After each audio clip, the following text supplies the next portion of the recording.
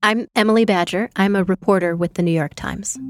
Since the pandemic, empty office buildings have become much more common in many cities. Why can't we just turn them into housing? It's actually a really complicated question. To answer this question, you have to find a developer trying to turn an office building into apartments, ride a rickety elevator to the 30th floor of a construction site to see the interior guts of a building, finds an expert in incandescent light bulbs who can explain to you how they fundamentally change office buildings. And that's just the beginning of what you have to do. When you subscribe to the New York Times, you are sending reporters like me out into the world to ask questions of dozens of different experts, to go and visit places most people don't get to go, to try to come back with answers, and then turn all of that into something that anyone can understand. If you'd like to become a subscriber, head to nytimes.com/subscribe. You need to see the animated floor plans in this piece.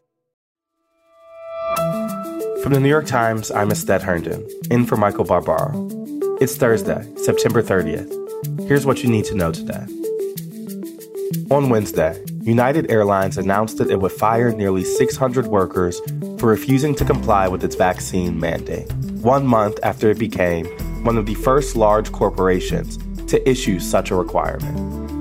The airline indicated that the 600 people were a small fraction of its 67,000-person workforce in the United States, and said that 99% of its U.S. employees had been vaccinated.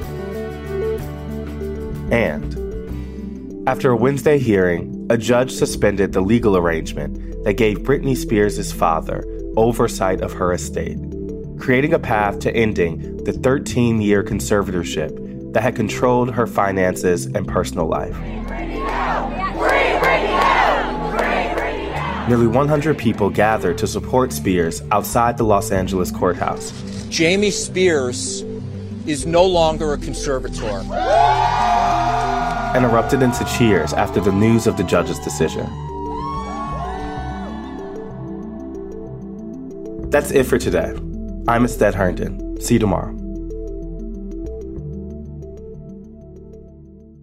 Over the last 25 years, the world has witnessed incredible progress, from dial-up modems to 5G connectivity, from massive PC towers to AI-enabled microchips. Innovators are rethinking possibilities every day. Through it all, Invesco's QQQ ETF has provided investors access to the world of innovation. Be a part of the next 25 years of new ideas by supporting the fund that gives you access to innovative companies. Invesco QQQ. Let's rethink possibility. There are risks when investing in ETFs, including possible loss of money. ETFs risks are similar to those of stocks. Investments in the tech sector are subject to greater risk and more volatility than more diversified investments. Before investing, carefully read and consider fund investment objectives, risks, charges, expenses, and more in prospectus at Invesco.com. Invesco Distributors, Inc.